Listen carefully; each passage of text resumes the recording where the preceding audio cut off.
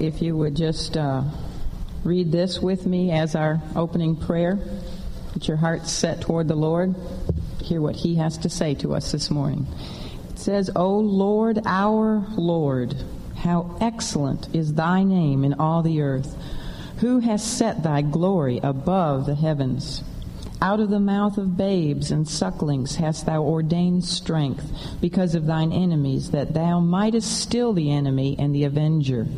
When I consider Thy heavens, the work of Thy fingers, the moon and the stars which Thou hast ordained, what is man that Thou art mindful of him, and the Son of Man that Thou visitest him? For Thou hast made him a little lower than the angels, and hast crowned him with glory and honor. Thou madest him to have dominion over the works of Thy hands. Thou hast put all things under his feet, all sheep and oxen, yea, and the beasts of the field, the fowl of the air, and the fish of the sea, and whatsoever passeth through the paths of the seas. O Lord, our Lord, how excellent is Thy name in all the earth. Father, I just pray that You would still our hearts, clear our minds, so that we might focus on how excellent Thy name is this morning. We pray in Jesus' name. Amen. Okay, now you can go to John 12, and we'll be looking at verses 20 to 36 this morning. The Lord's public ministry had just about reached its end at this point in our study of His earthly visitation. In fact, we know less than 1 week remains until He will be crucified. Now, in this morning's lesson, we're going to continue our look at the events which occurred on Monday of the Lord's Passion Week, following His two symbolic acts of judgment. The cursing of the fruitless fig tree was the first one, and then the cleansing of the filthy temple. Dr. A.T. Robertson's Harmony of the Gospels, which puts all 4 of the Gospels into chronological order, and that's the book I've been using so that I know what step comes next, tells us that the next event is to be found in John 12, verses 20 to 50, which contains the Lord's last public appeal to come to Him in belief. From here on in, the Lord will be devoting what little time He has left primarily to His own 12 men. Yes, the wicked, willfully unbelieving leadership of the nation of Israel had now officially rejected Him, but it was still not too late for individuals to come to Him in faith and receive the eternal life which He alone has to offer.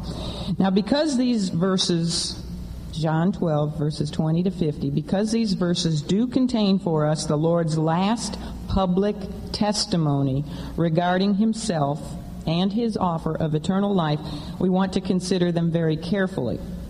Therefore, this is going to be another 2-part study.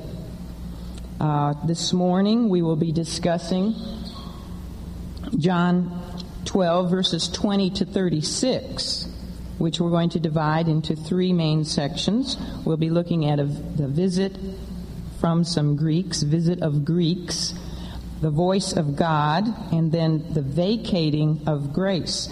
And next time we meet, we'll be looking at the last verses 37 to 50. And our title, as you can see, for this 2-part study is The Lord's Last Public Appeal. So let's move on right now and look at the first section, the visit of Greeks. In our consideration of this first main division, we're going to begin by looking at an interesting and significant request made by some Greeks in verses 20 to 22, and then we're going to discuss the Lord's reply to that request, and that's found in verses 23 to 27. So let's open up by looking at the request itself, verses 20 to 23. And there were certain Greeks among them that came up to worship at the feast. What feast is that, by the way? Passover, correct. The same came therefore to Philip, which was of Bethsaida of Galilee, and desired him, saying, Sir, we would see Jesus.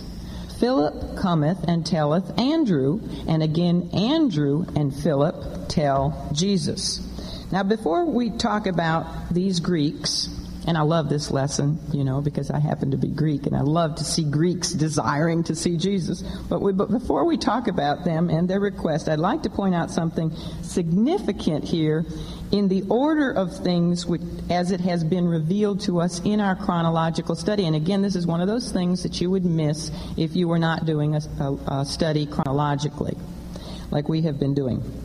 In John chapter 11, remember, Jesus was presented to us in that chapter as the Son of God, as he himself stated in verse 4, which I have up here, when he said to his men regarding Lazarus, when he got word that Lazarus was really sick, he said, "This sickness is not unto death, but for the glory of God, that the Son of God," he referred to himself that way, "that the Son of God might be glorified thereby." And then, of course, he proved that he indeed was the Son of God by raising Lazarus of Bethany from the dead, after he'd been dead for 4 days. And then, during the Lord's official entry into Jerusalem as her Messiah on Palm Sunday, we heard Hosanna praises of acknowledgement from the vast multitudes of the people that Jesus was who? The son of who? Son of David. Okay? So that came next chronologically.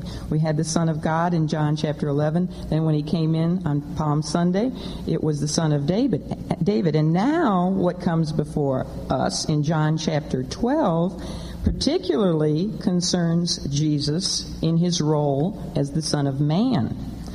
You see, as the Son of David, he is only related to Israel as her promised Messiah, her promised king who would sit on David's throne. But in his Son of Man title, which we see in John 12:23, he is related to all men. He's the son of Adam. He's related to Jew and Gentile. It tells us in Daniel 7:14 that as the Son of Man, he comes to the Ancient of Days. And the Ancient of Days is who? God Almighty comes to the Ancient of Days to receive dominion and glory and a kingdom that all people, nations, and languages should serve him. So in his Son of Man title, he relates to everybody, the whole world, Jew and Gentile. And that's how we see him in this chapter that we're looking at this morning. So in perfect keeping with this sequence, the Son of God, John 11:4, who came first to Israel as the Son of David, Matthew 21:9, and then to the Gentiles as the Son of Man, which we see today. In perfect keeping with this sequence, our present passage speaks of Greeks, and Greeks are what? Jew or Gentile? Gentile speaks of Greeks who are seeking Jesus.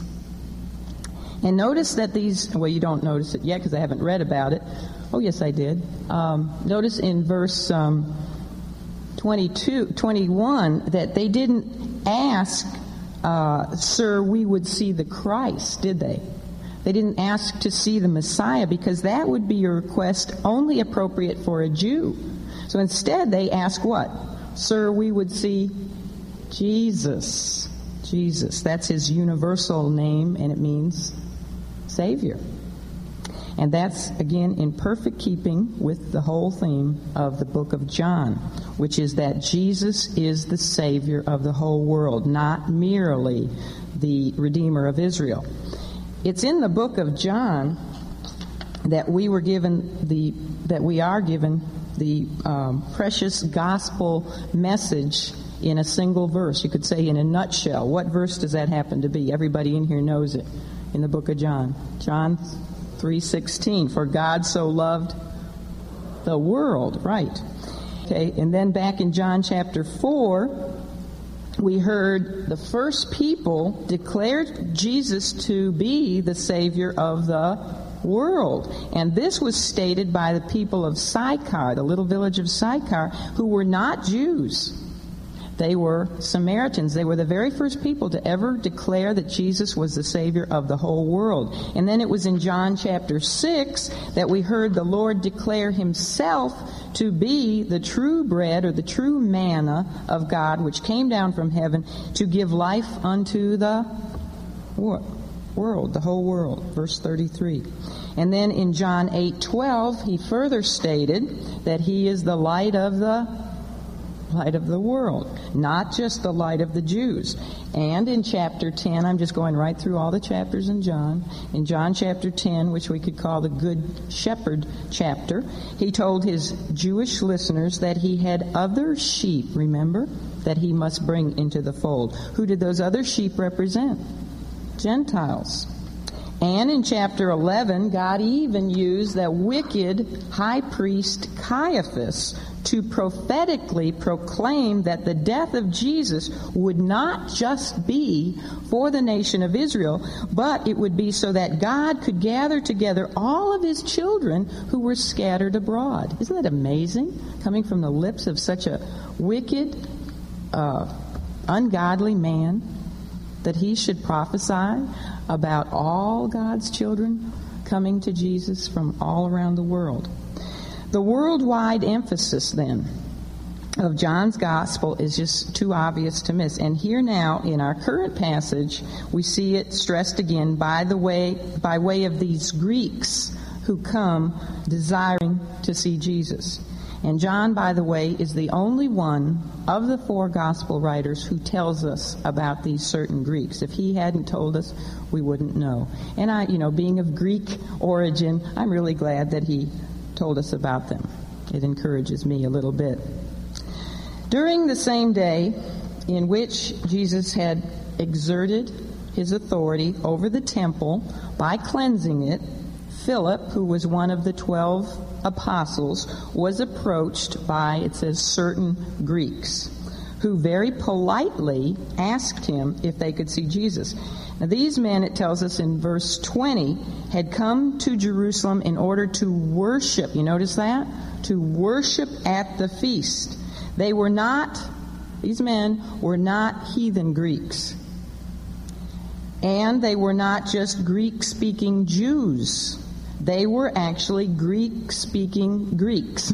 They were Greek-speaking Gentiles, representatives of the vast Gentile world which lay beyond Palestine.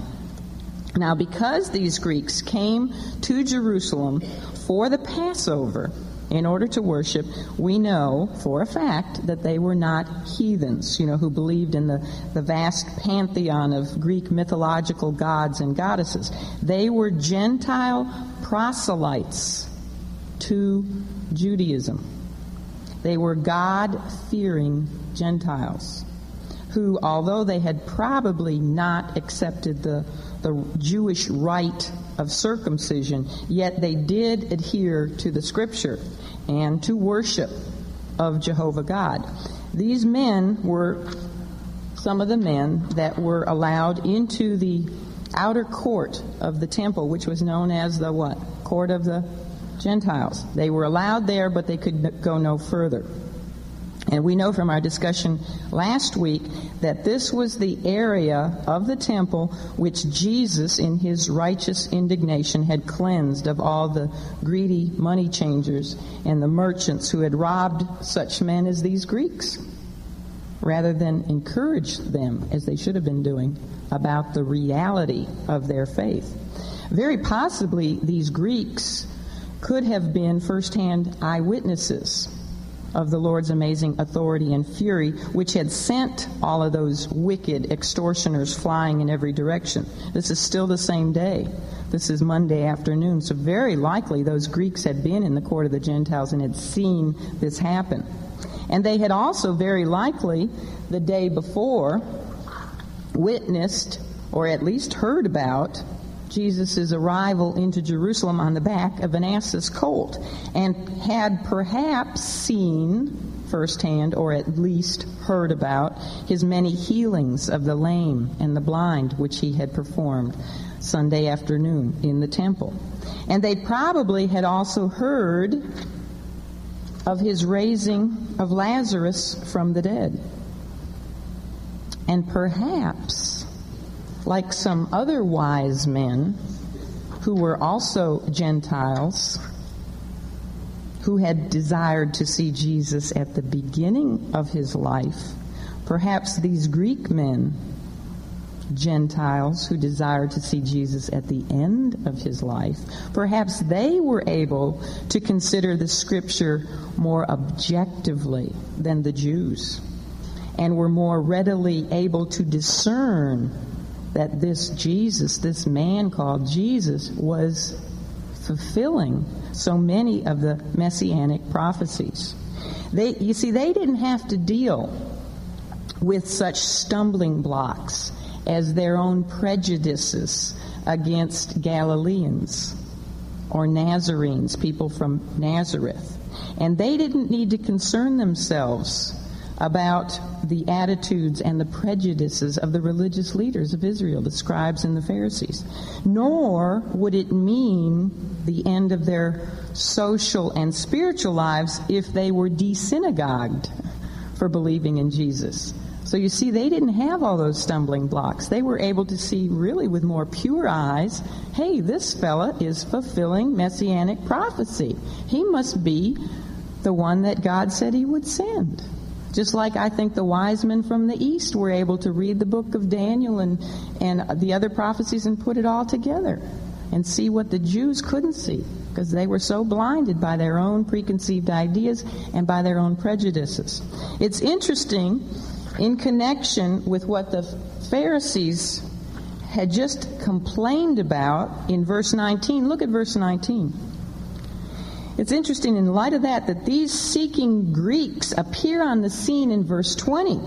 In verse 19, remember, the envious and worried Pharisees had just proclaimed to one another. They said, look, all that we've been trying to do has come to no good. And then they said, behold, the world is gone after him. Right there in verse 19. And now here, the very next verse, the Holy Spirit inspired John to write about these certain Greeks who desired him, desired Jesus, saying, Sir, we would see Jesus. These Greeks were sort of a first fruit of a great coming Gentile harvest of which you and I are a part. They were the first of Caiaphas's prediction regarding the gathering together into one the children of God that were scattered abroad. They were the first of those other sheep that the Good Shepherd would also bring into his fold. And they were evidence of the fact that the fields were indeed white unto harvest. Verse 21 tells us that these men, and we don't know how many of them there were, could have even been men and women. Could have been some women. In one of these pictures, you'll see a woman in there. She looks a lot like me. If you look at the profile, you'll see her coming up. But it could have been men and women, Greeks coming to see Jesus. We don't know how many of them there were, and I think that's interesting because we don't know how many wise men there were either that came to see Jesus early in his life when he was a small child. These men, it says, came to Philip, who was of Bethsaida in Galilee, and they made the request to him. Why Philip? Well, perhaps they came to Philip because they previously had known him. They could have been Syro-Phoenician Greeks, as the woman back in Mark 7:26 was. She was the woman who came to Jesus on behalf of her demon-possessed daughter. Bethsaida was a city of Galilee which was I didn't bring a map, I should have, right on the border of Syrophoenicia. So they could have known Philip. Or perhaps they sought out Philip because he had a more purely Greek name than any of the other disciples, which might indicate in their thinking that he could be, he could have some Greek blood mixed in or something. Maybe he would be more compassionate toward anyone from a Hellenic ancestry. Or perhaps Philip was even able to speak Greek.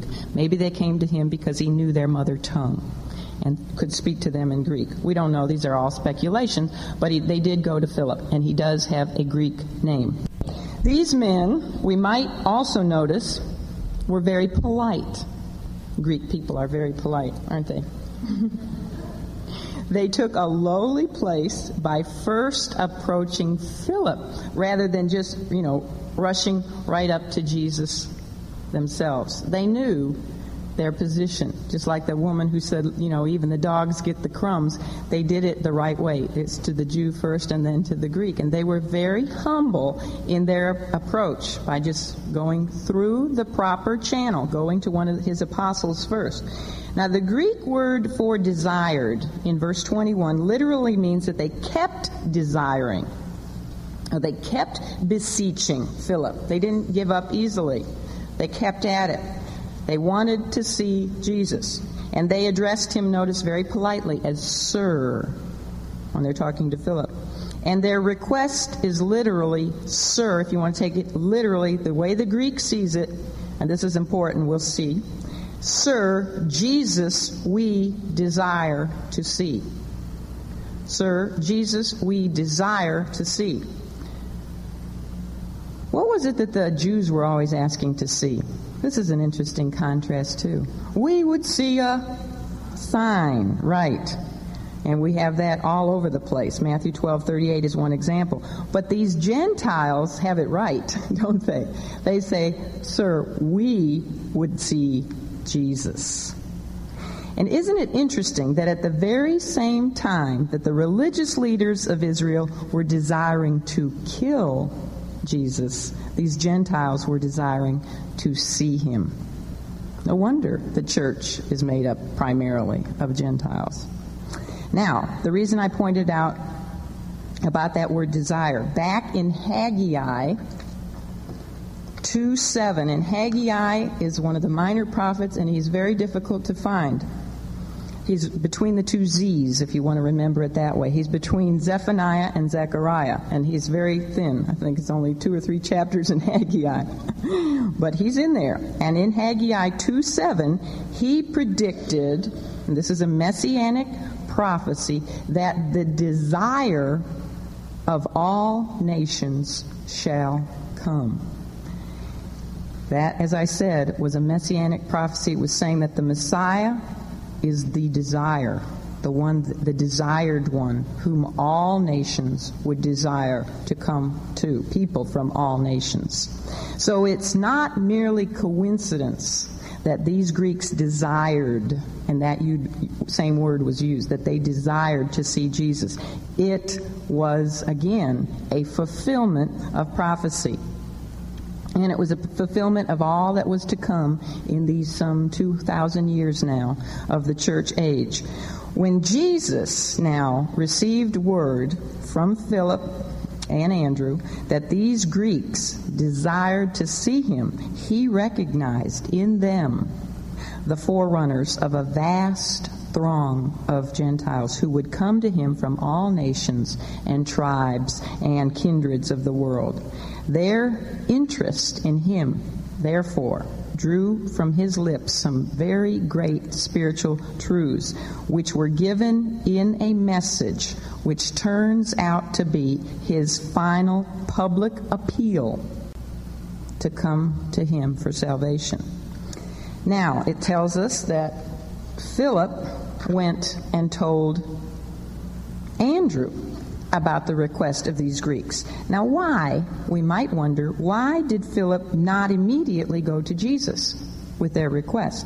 And why did the Greeks have to keep asking him before he finally went to consult Andrew about this particular situation? Was this because Philip did not have a true evangelistic zeal for souls, especially, Gentile souls? I don't really think that was the case here. In fact, the very first time that we ever meet Philip in the Scripture, we find that no sooner had he become a follower of Christ than he ran to find who? You remember? No, that was Andrew. Nathanael, right, there it is up there. He ran to find Nathanael, and he said to him, "We have found him of whom Moses and the prophets did write, Jesus of Nazareth." So immediately after he, basically got saved, he ran to tell somebody else. So I don't think it's because he didn't have an evangelistic spirit. Probably the reason for Philip's delay and his need to consult with Andrew is found in Matthew 10, verses 5 and 6. There, if you remember, in the ordination sermon, remember we spent 2 or 3 weeks going over the ordination sermon, the Lord gave to his 12 men, before he sent them out in pairs to go on their first missionary journey without him, he gave to them these specific instructions. He said, "Go not into the way of the Gentiles, and into any city of the Samaritans enter ye not, but go rather to the lost sheep of the house of Israel." And Philip he'd have that thought in his mind. Plus, he would also remember the Lord's words, which he spoke to that Canaanite woman when he said, "I am not sent but unto the lost sheep of the house of Israel." But then, on further reflection, I'm going through Philip's mind now, he would also remember the Lord's kindness to that woman, because he did grant to her request to deliver her daughter from the demon inside of her, as well as he also commended her for her great faith, remember? And Philip would probably also remember the Lord's kindness to the Roman centurion, whose servant he also healed because of the man's great faith. Only 2 times in the Lord's whole ministry that he commended people for their great faith, and they were both Gentiles. Isn't that interesting? And Philip would also remember how the whole Samaritan village of Sychar was converted. Almost everybody in that village was converted. So all these things, are kind of confusing. What should he do? So he goes to Andrew to seek his counsel, rather than just sending the Greeks away altogether. Now, Andrew seems to immediately have taken the lead. I mean, after all, he was Peter's brother, so he did have some of that in him. And apparently he just said, well, let's just go and take this situation directly to Jesus and let him decide about what he wants to do with it. Probably, after all that had just occurred the day before with the Lord's direct fulfilling of Zechariah 9:9, coming into the city on the ass's colt, and all the Hosanna praises from the vast multitudes, and then that Monday morning's cleansing of the temple, probably at this point, the hopes of these disciples, these apostles, were at their highest point. To them, it probably did appear that all the world was about to go after Jesus.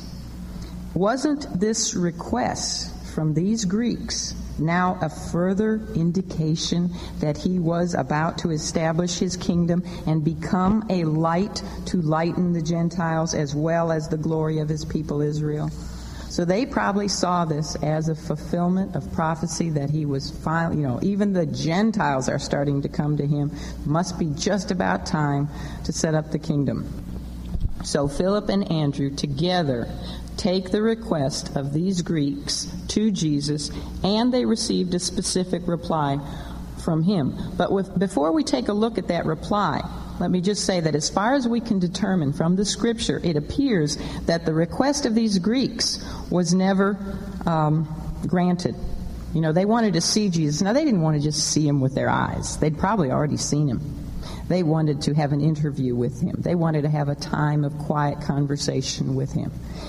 We need to realize that while Jesus was in his physical body, he was the King of the Jews. He was the Jewish Messiah who was sent to the lost sheep of the house of Israel. That was God's design. That was God's plan, to the Jews first and then to the Greeks.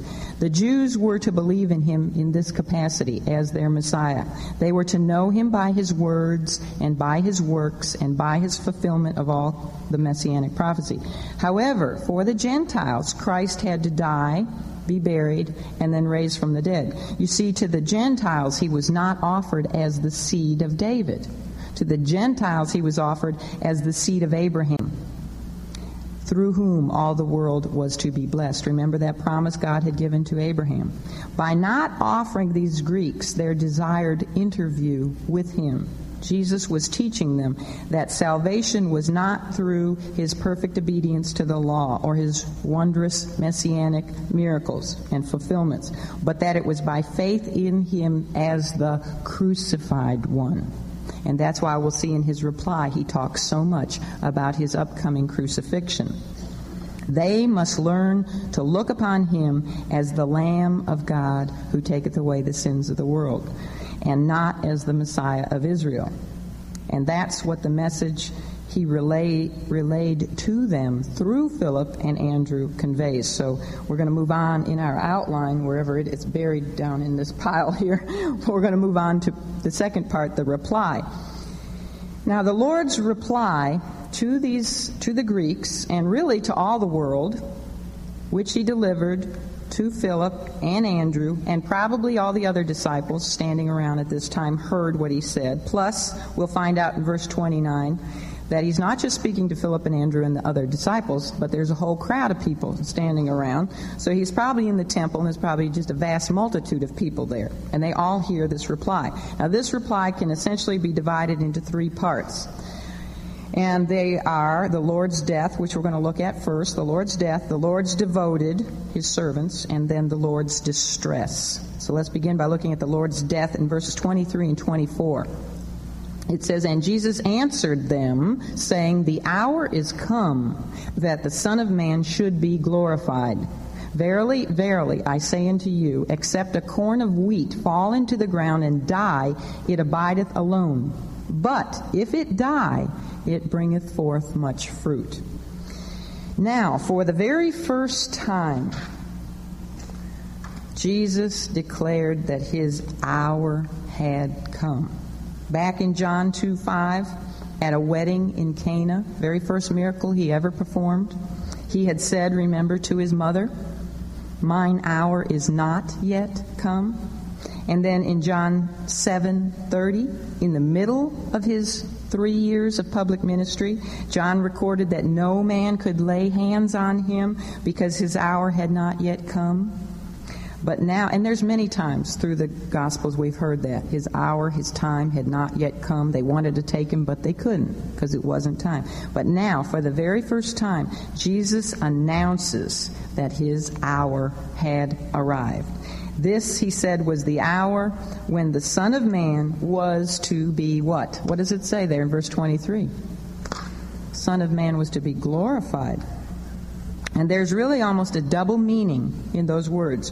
One meaning could very well be that the hour had arrived when the Son of Man was to be glorified by receiving the worship of Gentiles. The hour was ripe for God's promise to Abraham to be fulfilled. And that promise, we know, was that through him, through Abraham, all the families of the earth would be blessed. But that's one meaning. But when we link this verse, verse 23, to the one that follows it, about the corn of wheat having to die first, it's equally clear that the Lord was speaking of his hour, the hour of his approaching death. So in the fact that he is speaking of his approaching death, we have a forecast. This is forecast number 31 in our study. Notice that instead of saying, as we would expect Jesus to say, instead of saying that the hour had come when the Son of Man was to be crucified, instead he said that the hour had come when he was to be glorified. What was he looking ahead to?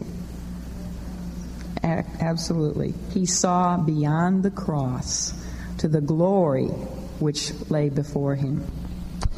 In trying to get his listeners to understand and believe that the pathway to glory lay by way of the cross, Jesus taught them once again, as he did so many times, with an illustration from nature. He knew that they would very readily understand, being primarily an agricultural people. And he used something from the nature he had himself created to point to himself. He said, "Verily, verily," and what does that always tell us? about to say something very important. It means sort of a truth. Listen up. What's coming next is very important. He said, "Verily, verily, I say unto you, except a corn of wheat fall into the ground and die, it abides alone. But if it die, it bringeth forth much fruit." Jesus used the illustration of a seed to speak of the great spiritual truth that there cannot be glory without suffering, that there can be no fruitful life without death, there can be no victory without submission. The whole purpose of the cross, you see, is stamped upon the face of His creation.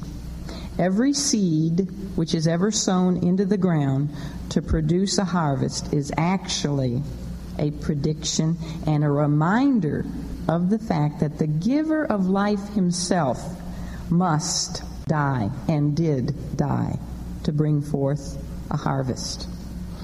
Everybody knows, I think everybody in this room knows, that farming and gardening is founded upon the basic principle that a seed, and the Greek word is kokos. Isn't that funny? Almost like Coca-Cola. Kokos, the seed corn of wheat, must be sown into the ground. A seed must be put into the ground for its germ of life to reproduce itself. I used up here we have pine trees all over our yard, so I found a picture of a little pine tree seed buried down in the ground. The seed only reproduces itself when it is buried and dies. And this death is not really in the sense of absolute perishing, is it? I mean, it just doesn't go into extinction. It doesn't cease to exist when it's put into the ground. But it's in the death is in the sense of decaying, shedding its outer husk. Kind of like we have to shed the shells that we live in, our bodies, so that the imprisoned life within it can be set free to multiply itself. But if it's left alone, if you just take a little pine tree seed and you don't do anything with it, you leave it alone, you don't bury it so that it can die, it can decay, then what happens to it? It just sits there. It abides alone. It's no good. It continues a solitary existence, and it never reproduces itself. It never multiplies. Jesus was saying that in like manner as a corn of wheat, except he die, he could not reproduce his life in others, such as these seeking Greeks. Except he die, the spiritual germ of his divine humanity would remain alone, totally inefficient and unproductive among the Gentiles as well as among the Jews. If he never died, he might have just gone on living forever, because the wages of sin is death. He would have never sinned because he's God. He could still be walking among us today. But he would never have multiplied. He would have never reproduced any life. We would all be still dead in our sins. But if he were crucified, then a great harvest, as we know, because we're part of it, a great harvest would result from his death. So he said, but if it die, it bringeth forth much fruit. And the Greeks, you see, these seeking Greeks, would possibly be the first part, the first fruit of that great harvest. The death of Christ was really the life of the world. From his prolific seed of life was to spring an enormous harvest of blessings to souls. To wish for him not to die, remember, as Peter had? He said, "Oh Lord, may it not be so," when he first heard about it. And as we know, all the other apostles also wished that he would not die. To wish for that was as foolish as it would be to keep seed corn perpetually locked up in a granary and refuse to ever sow it. That's how foolish it would be to wish him not to die. Jesus was really, in essence, saying, I am the corn of wheat. I must die. Except I die, regardless of what you people think, the ones he was speaking to, regardless of what you apostles think, unless I die, millions of souls will remain unsaved, including your own. But if I do die, then there will be a great harvest of fruit. And you know, Christians are just like seeds too. We're small. We're insignificant. We're unnoticed by the world at large out there. Yet, we have powerful, very powerful, reproductive life within us because we have God's life within us.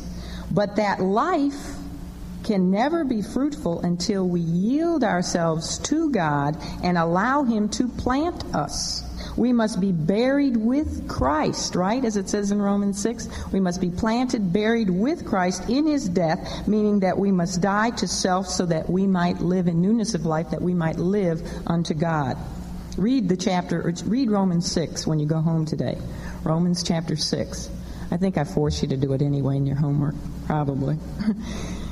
That is the only way that and you have 2 weeks to do your homework. For the next 2 lessons you'll have 2 weeks, so no excuses at all for not doing it. That's the only way that we can have a fruitful life. When we die with Christ, die to self with Christ, and are born again in newness of life, in God's life. That way we can have a fruitful life. And this is what Jesus challenged His listeners with in now the next 2 verses. So let's look at verses 25 and 26, the Lord's devoted. He that loveth his life shall lose it, and he that hateth his life in this world shall keep it unto life eternal. If any man serve me, let him follow me. And where I am, there shall also my servant be. If any man serve me, him will my Father honor. The great Christian paradox that the Lord spoke in verse 25, which is that the one who loves his life will lose it, while the one who hates his life will keep it, is one of the most frequently recorded sayings of His in the Gospels. We see it over and over and over again. I give you some of the scripture references, I think, in your notes. But its repetition alone tells us how important that this paradox is. And the paradox is that death is the pathway to life. Death is the pathway to life. He that loves his self, meaning his psyche, and I looked it up, and that is the Greek word used there for life, psyche, meaning the immaterial, intellectual, soul nature of man. He that loves his psyche, his self, to the degree that he seeks to preserve it in preference to walking in the way of obedience to Christ, will ultimately lose what he so desperately sought to keep. Yet, the one who hates his life, his psyche, in this world, and now hate here is used in a comparative sense to how much the worldling loves his life. The one who hates his life in comparison to that one is the one who is ready and willing to give up his psyche and his physical life even, if necessary, for Christ's sake. And he's the one who's willing to bury his love of this world with all of its pleasures and its riches and its honors and its benefits. He's willing to bury all that for the sake of following Christ. This devoted servant will be the one who will reap, in the long run, he will reap a far better harvest because he is the one who gains eternal life. Like Jesus Christ himself, Christians need to understand that they, too, must make up their minds to be willing to sacrifice and die to the world if they hope to gain a harvest of glory in the world to come. Eternal life must always be the great end to which Christians are focused.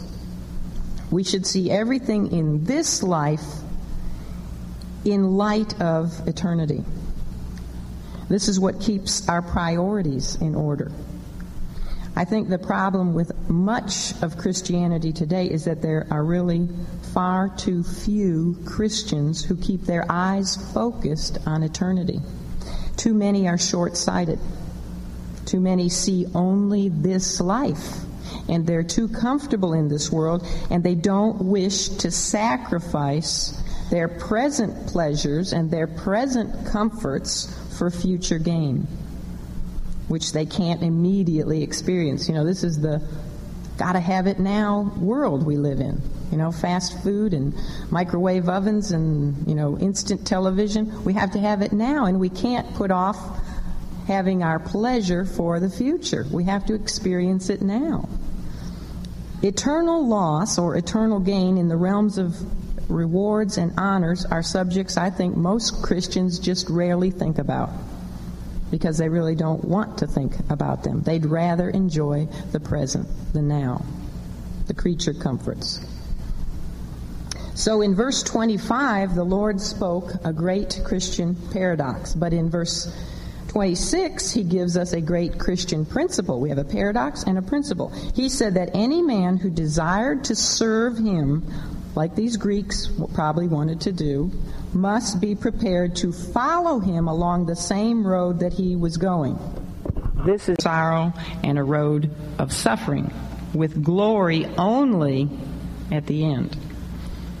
He must not look for the good things of this world. He must not look for the crowns and the thrones and the honors and the kingdoms and the riches and the dignity and the wealth in this life, but rather, just like his master, the one who's going to serve him must bear his own cross. Believers, you and I, hopefully everybody in here is a believer. Believers are heirs of God. They are joint heirs with Christ. And that means that as he suffered, they too must expect to suffer in this world. However, he also went on in this verse to include some great encouragements to those who would follow him. He's not just going to say, follow me and have nothing but pain and agony forever and ever and ever. There are definitely some rewards to following him. If verse 25 was given to serve as a warning, this verse 26, was obviously given as an encouragement, because he promised his servants, his followers, his disciples, that they shall not ever be parted from him. He said, where I am, there shall also my servant be. Where Christ is, in other words, whether it's in heaven or whether it's here on earth for 1,000 years, they, his servants, will be with him. What's that verse that says, I am persuaded that neither life nor death nor angels and principalities, nothing shall separate us from the love of God which is in Christ Jesus our Lord. Romans 8:38. Not only that, but he further promised that they will be honored by his Father. He said, if any man serve me, him will my Father honor. To those who love and serve Christ, the Father will give such honor as we can't even imagine, as eye hath not seen nor ear heard. They may not receive the honor and the recognition and the glory of men in this world, but the honor that they will one day receive from God the Father for their service and their faithfulness and their dedication to his Son will more than compensate for our lack of recognition down here. Okay, we're going to move on now to the Lord's distress in verse 27. Just one verse there. He says, now is my soul troubled, and what shall I say? Father, save me from this hour? But for this cause came I into this hour. Having just spoken in these previous verses about his approaching death, the Lord, now in contemplation of all that he would soon be enduring, experienced, it seems like here, a surge of emotion which drove him to his Father in prayer. And this is prayer number 7 in our study. Prayer, is an attitude of total dependence on God. Jesus entered into his death in full, total dependence on his Father. And his prayer, I think, here reveals something of his inward suffering. He did finish the prayer in the beginning of verse 28. Let me finish reading that. He says, Father, save me from this hour, but for this cause came I into this hour. And he says, Father, glorify thy name. Now, I don't believe that it was the physical pain of the cross which caused this anticipatory anguish, which we see here. I think that it was the prospect of knowing that he was to be made sin for us, that he was to be made a curse for us, and therefore suffer the righteous wrath of his sin-hating Father. I think that's what he's really anguishing over, the fact that his Father would have to turn his back from him while he was on the cross. Nevertheless, what did he do? He bowed his will to the Father's will, and he said, "What shall I say? Shall I say, Father, save me from this hour? For this cause came I into this hour." Came I into this hour. That's right. In other words, he prayed, we could say it like this: what should I say? Should I say, Father, save me from enduring this hour for which I came into the world to begin with? You know, the answer is obvious. It's a rhetorical question which expects a negative answer. Of course he wouldn't pray such a thing. Christ would fulfill the purpose for which he came to earth. He would fulfill the Father's plan, and he would obey the Father's will. Now that his hour had come so very close, he refused to pray that his Father would keep him from it. So he looked death square in the eye, looked it straight in the face, and willingly bowed to it, saying, Father, glorify thy name. Jesus wanted his Father to be glorified by his obedience. And this, I think this brief little prayer right here, just 1.5 verses, exemplifies for you and I the highest and the greatest thing which we can ever ask God to do.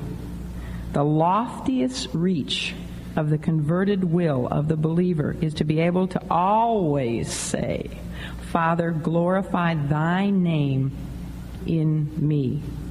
No matter what happens to me, glorify your name in and through me. Do what you will, only glorify your name. It's the glory of God, after all, which is the end for which all things were created, isn't it?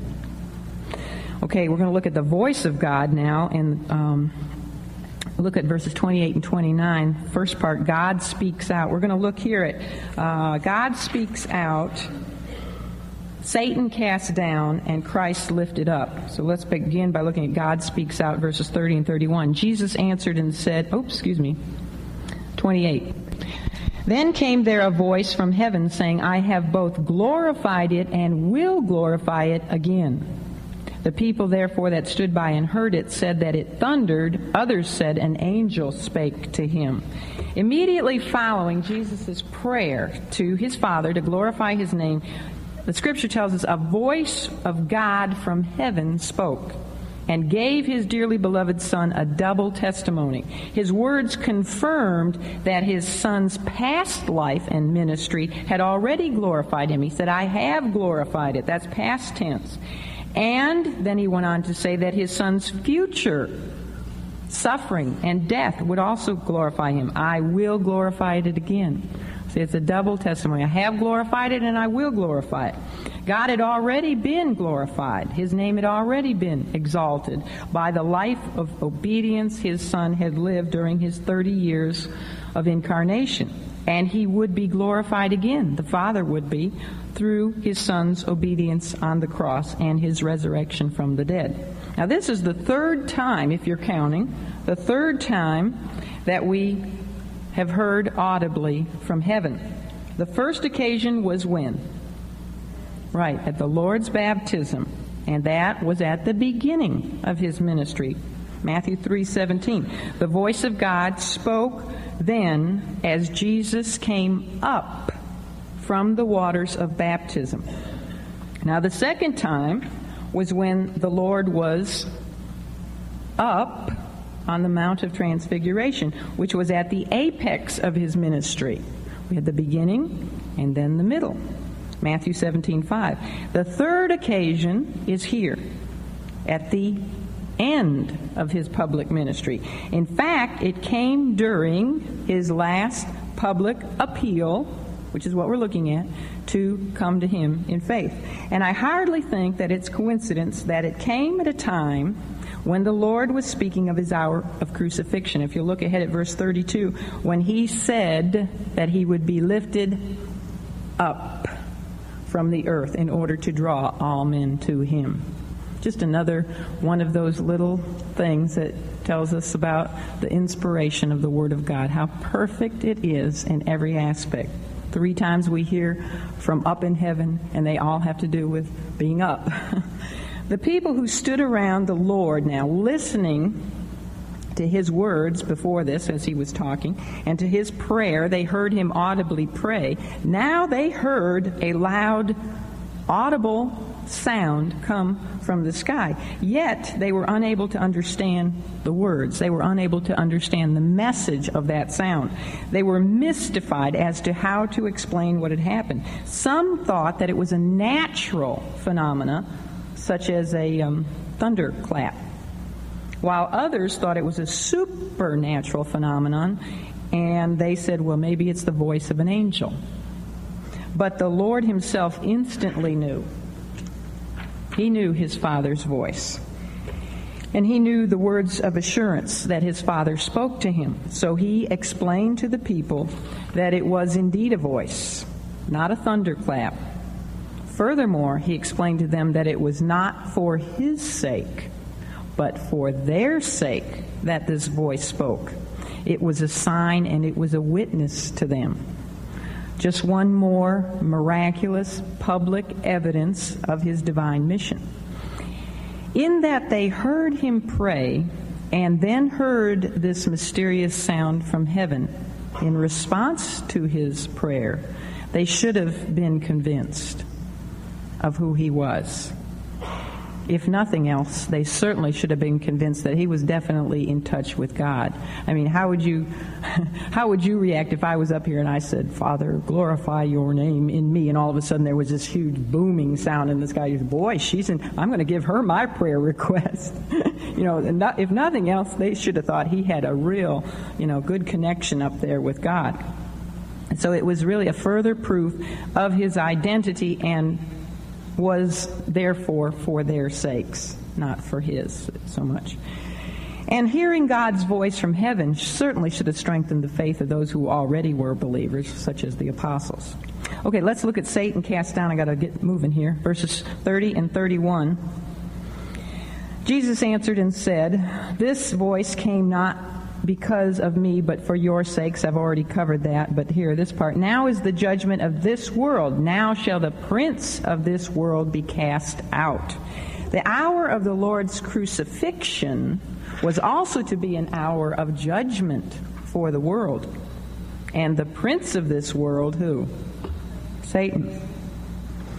Although Christ's death would seem like a victory for the wicked world and for Satan, yet it would really be a judgment for both. On the cross, we know Jesus defeated Satan and his world system. In a sense, the entire world was completely under Satan's dominion until the time of the Lord's redeeming work on the cross was accomplished, was finished. When Christ came and died for sinners, then Satan's usurped power was finally broken, and he received that deadly blow to his head, as it tells us in Genesis 3:15. And Colossians 2:15 states that the work of Christ on the cross spoiled principalities and powers, and that he, Christ, made a show of them openly, triumphing over them. At the cross, the head of the serpent was finally crushed, bruised. Although his casting out, as the Greek verb in verse 31 there denotes, would be a gradual process. Satan's hold over this world, which is through sin and death, was broken at the cross, Hebrews 2:14 and 15, and was therefore that first stage of his being cast out. Stage 1, at the cross, okay? The next stage will be when he is cast out from his current access to heaven. You know, right now he can go back and forth, to and fro. He's the accuser of the brethren. He's always up there accusing us, you and I. But who's our advocate? The Lord Jesus Christ. But the second stage of his casting out will be when he is cast from heaven only to remain on earth, and this will be during the time of the tribulation. Revelation 12:10, to be specific, is where that second stage is mentioned. The third stage of his casting out will be when he is cast into the bottomless pit. And that's in Revelation 20, verse 3. And the final end of Satan, and everybody can go, hallelujah, finally, will be when he is cast into the eternal lake of fire. And that you can find in Revelation 20:10. And this time he will never, ever be released again. The true Christian, the genuine believing Christian, should always take comfort in the truth that Satan is a vanquished enemy who was stripped of a large part of his power at Christ's first coming. And although he is still free to go to and fro seeking whom he may devour, he will be stripped of all of his dominion over this earth at the Lord's second coming. The comfort now for the Christian is found in 1 John 4:4, which happens to be what? Everybody knows that verse. Greater is he that is in you, Christ, than he who is in the world, meaning Satan. The Lord's work on the cross was not only the one work which passed judgment on the world and on its evil prince, Satan, but it was also the one work which provided eternal life for all those who would come to Christ. And this is what he speaks of in these last two verses. We're going to look at Christ lifted up, verses 32 and 33. And I, if I be lifted up from the earth, will draw all men unto me. This he said, signifying what death he should die.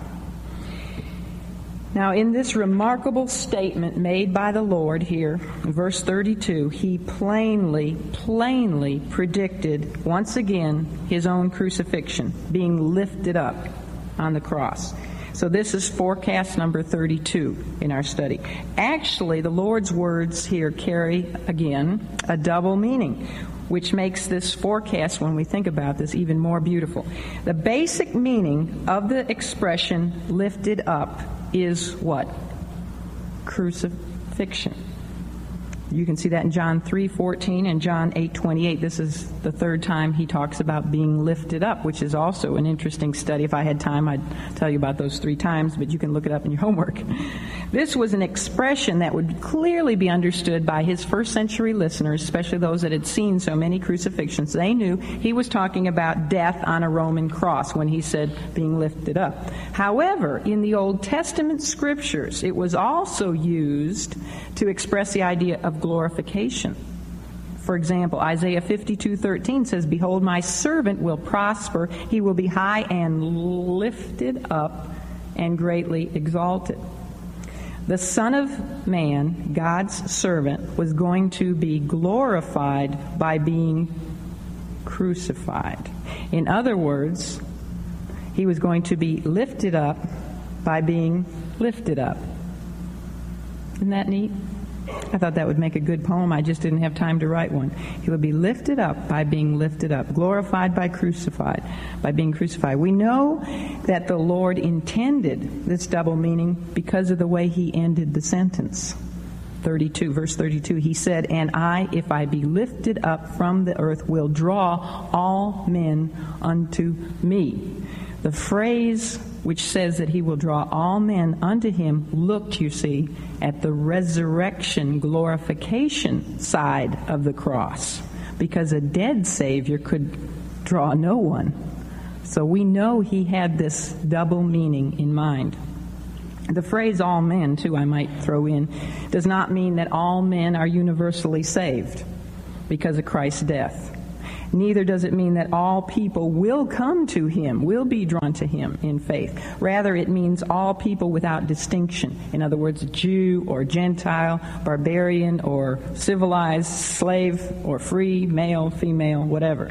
All men from all nations. And notice that the Lord doesn't force anyone to himself, does he?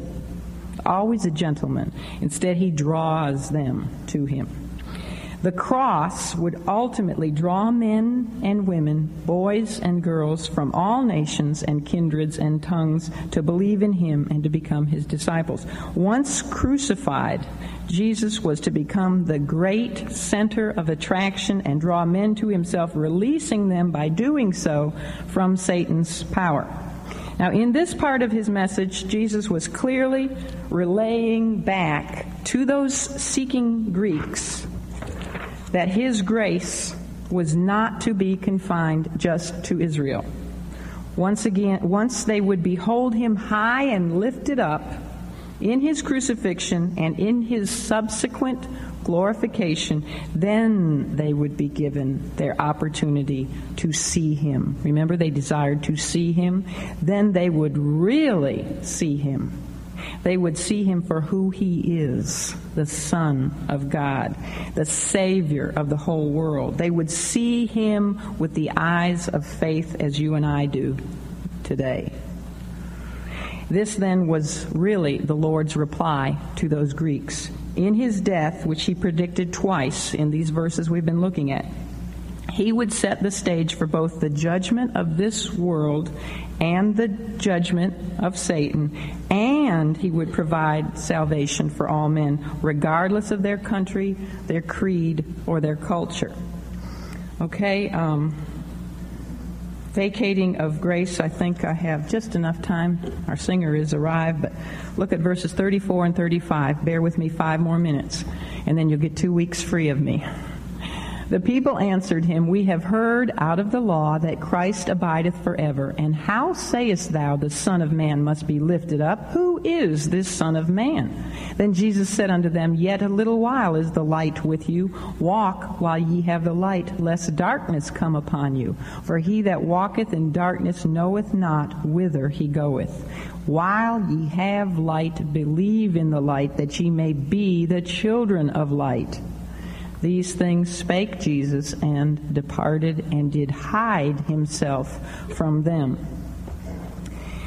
When the Lord finished speaking, the people who'd been listening to him said, in effect, "We have heard that the Old Testament teaches that the Christ, the Messiah, lives forever.